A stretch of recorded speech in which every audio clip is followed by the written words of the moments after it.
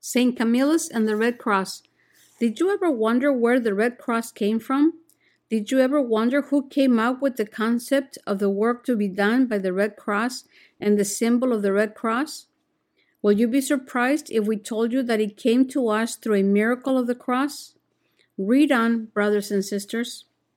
Over 450 years ago, a baby boy was born in a tiny village in the Abruzzi province of Italy. St. Camillus came into a world of position and wealth, his family being of the nobility. As his mother was well in her 60s, this was nothing short of miraculous, and so she excitedly awaited Camillus' arrival. But her joy was short-lived when she had a dream of giving birth to a baby boy with a cross on his chest. Not only that, in her dream, she saw him being followed by other children wearing the same cross. Highly superstitious, she feared this was a bad omen and some great disaster would befall her family. Her darkest fears were he would become a leader of bandits and robbers.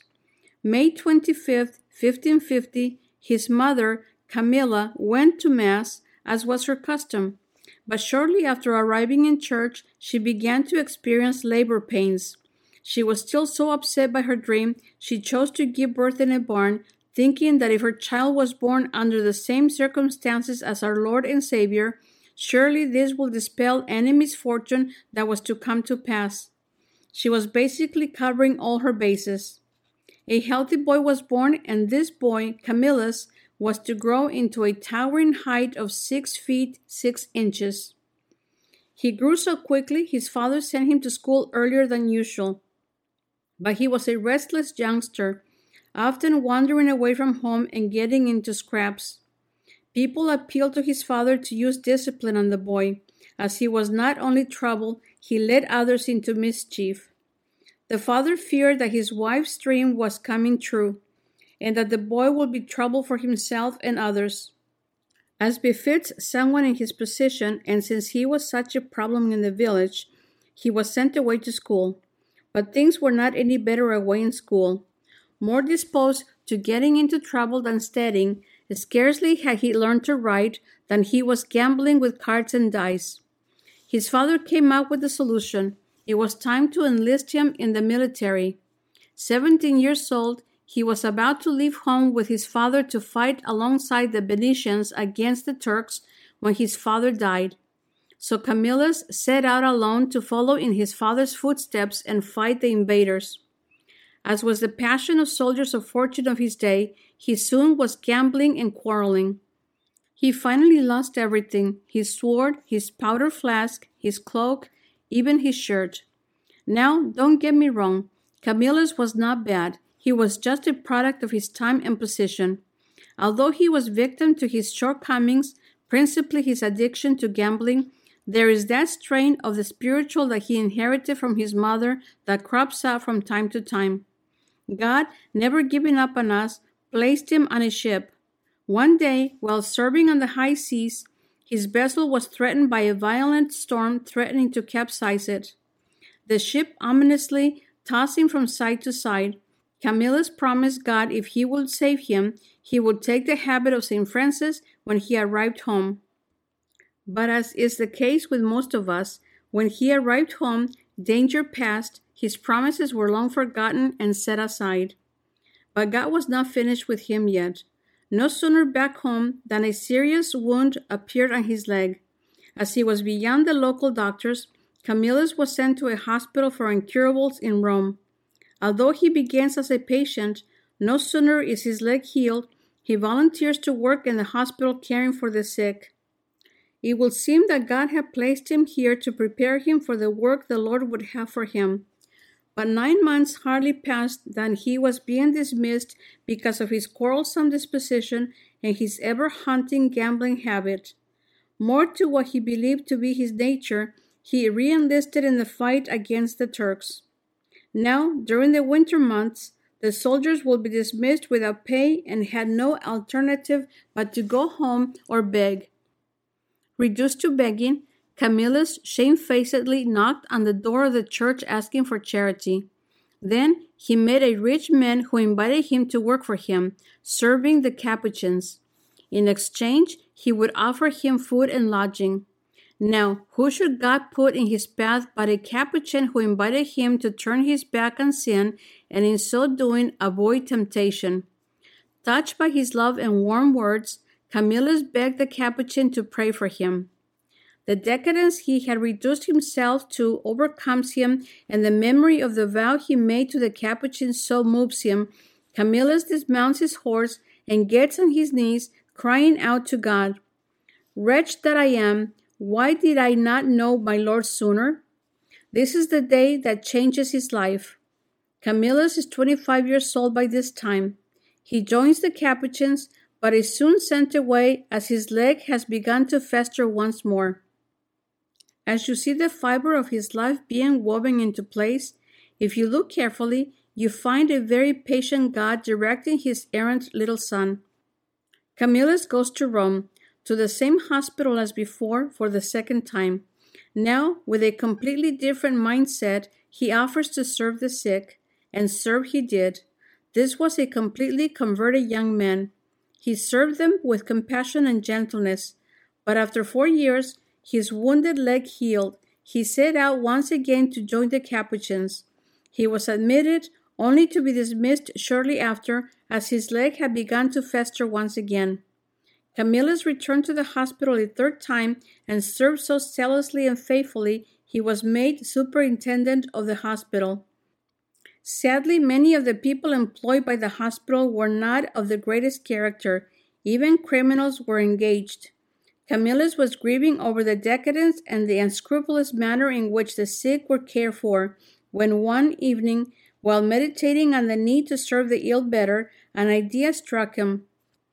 Form a congregation of pious men who would not serve the sick solely for reimbursement, but out of love for God, with the tenderness of a mother caring for her ailing child.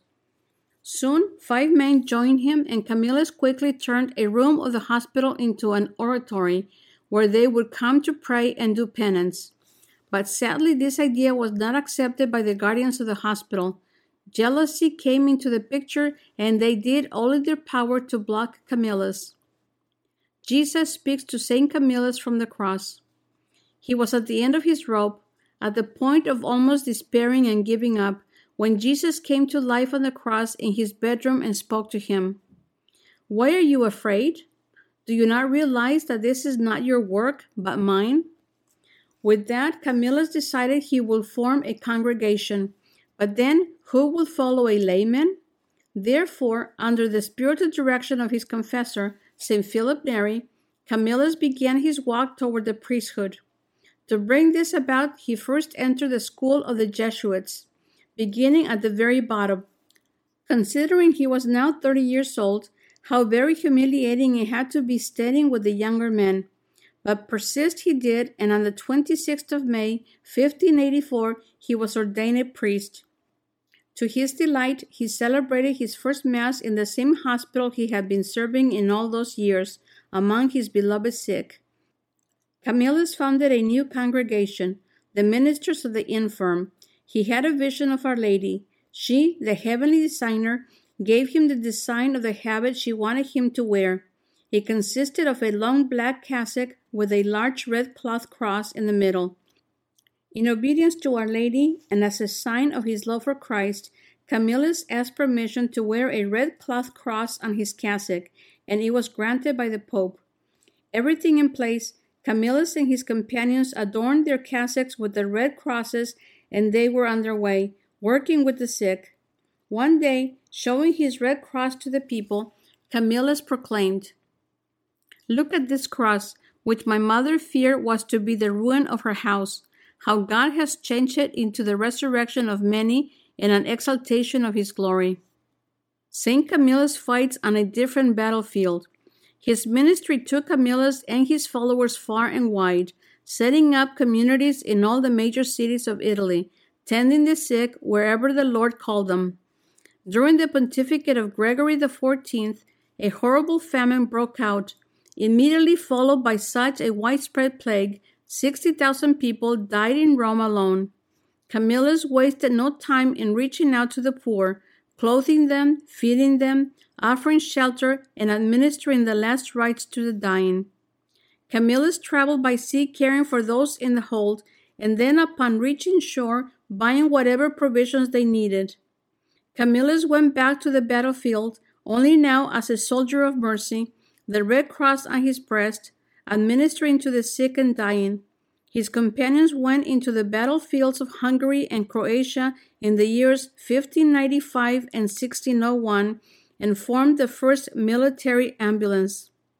He was so successful organizing assistance to the wounded on the battlefield that the International Organization for Assisting the Sick would later adopt the Red Cross as its symbol and name. Christmas 1595, the Tiber River overflowed, inundating the streets and houses, as well as dragging men in its wake. Camillus and his men had been working all night in the hospital, but when they saw there were men, women, and children in the water not able to get out, they waded in and remained there until they were able to help the last one out.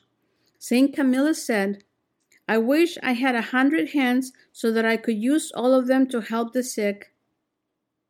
This would be his battle cry and the cry of those who have followed him. The cross, the Red Cross, like the cross of Jesus, which was meant to cause death and destruction, instead brought about victory and freedom, one from sin and the other from pain. St. Camillus and the Angels. There are many recorded accounts of the angels taking part in the ministry of St. Camillus and his ministers of the infirm.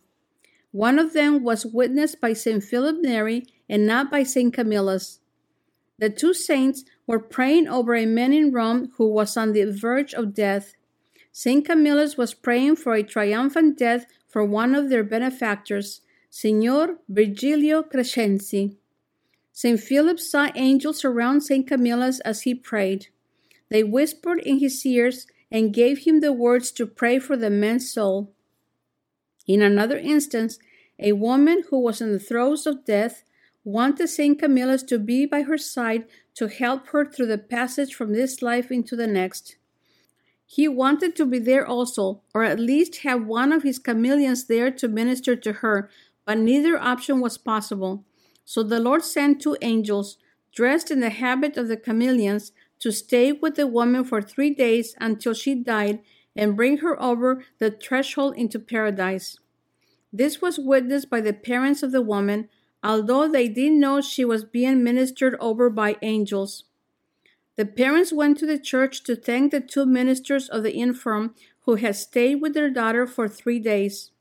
When they looked through the book, which held the names of all those who had been assisted and the ministers who had assisted them, they could not find neither the name of their daughter who had died, nor any record of ministers having stayed with her.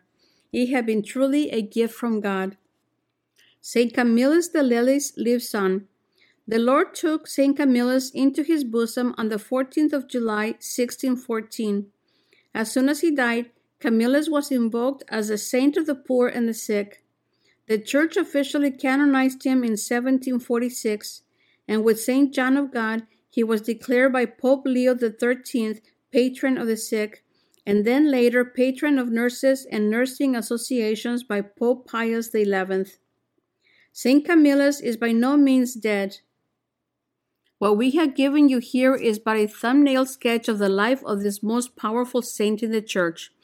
There are many miracles and heavenly visions given to St. Camillus, and yet his work will seem to many to have been basically social work, taking care of the sick. But as you can see from this short story of his life, and will see more if you delve into his life in more detail, none of what he did could have been accomplished without the grace of God, and none of it would have had any meaning if it had not been for the love of and glory of God. His message is not dead. As long as love and charity is still alive, it lights up the darkness of our times, these times of death and destruction, men against men. As long as one man offers care or compassion to another, as long as one person cares for his brother or sister, St. Camillus is not dead. Wherever we see that red cross, the universal sign of hope that help is on its way, we will always remember St. Camillus de Lellis and his band of missionaries. We have said on other occasions, whenever there is need in our church and in our world, God sends us saints and other powerful men and women in the church. Saint Camillus de Lelis is one of those men. Thank you, Jesus, for Saint Camillus. Please load our free Bob and Penny Lord app. Here's how to download our free Bob and Penny Lord app. Simply, with your iPhone or Android device, go to the App Store, search for Bob and Penny Lord app, and download it. It's that simple. Here's what you can do with our free Bob and Penny Lord app. Number one, there's a link to our marketplaces, our websites, our blog, and this podcast. The second link is to our Bob and Penny Lord TV channel, where you can access all of our videos as seen on EWTN, plus a whole lot more. Thank you very much.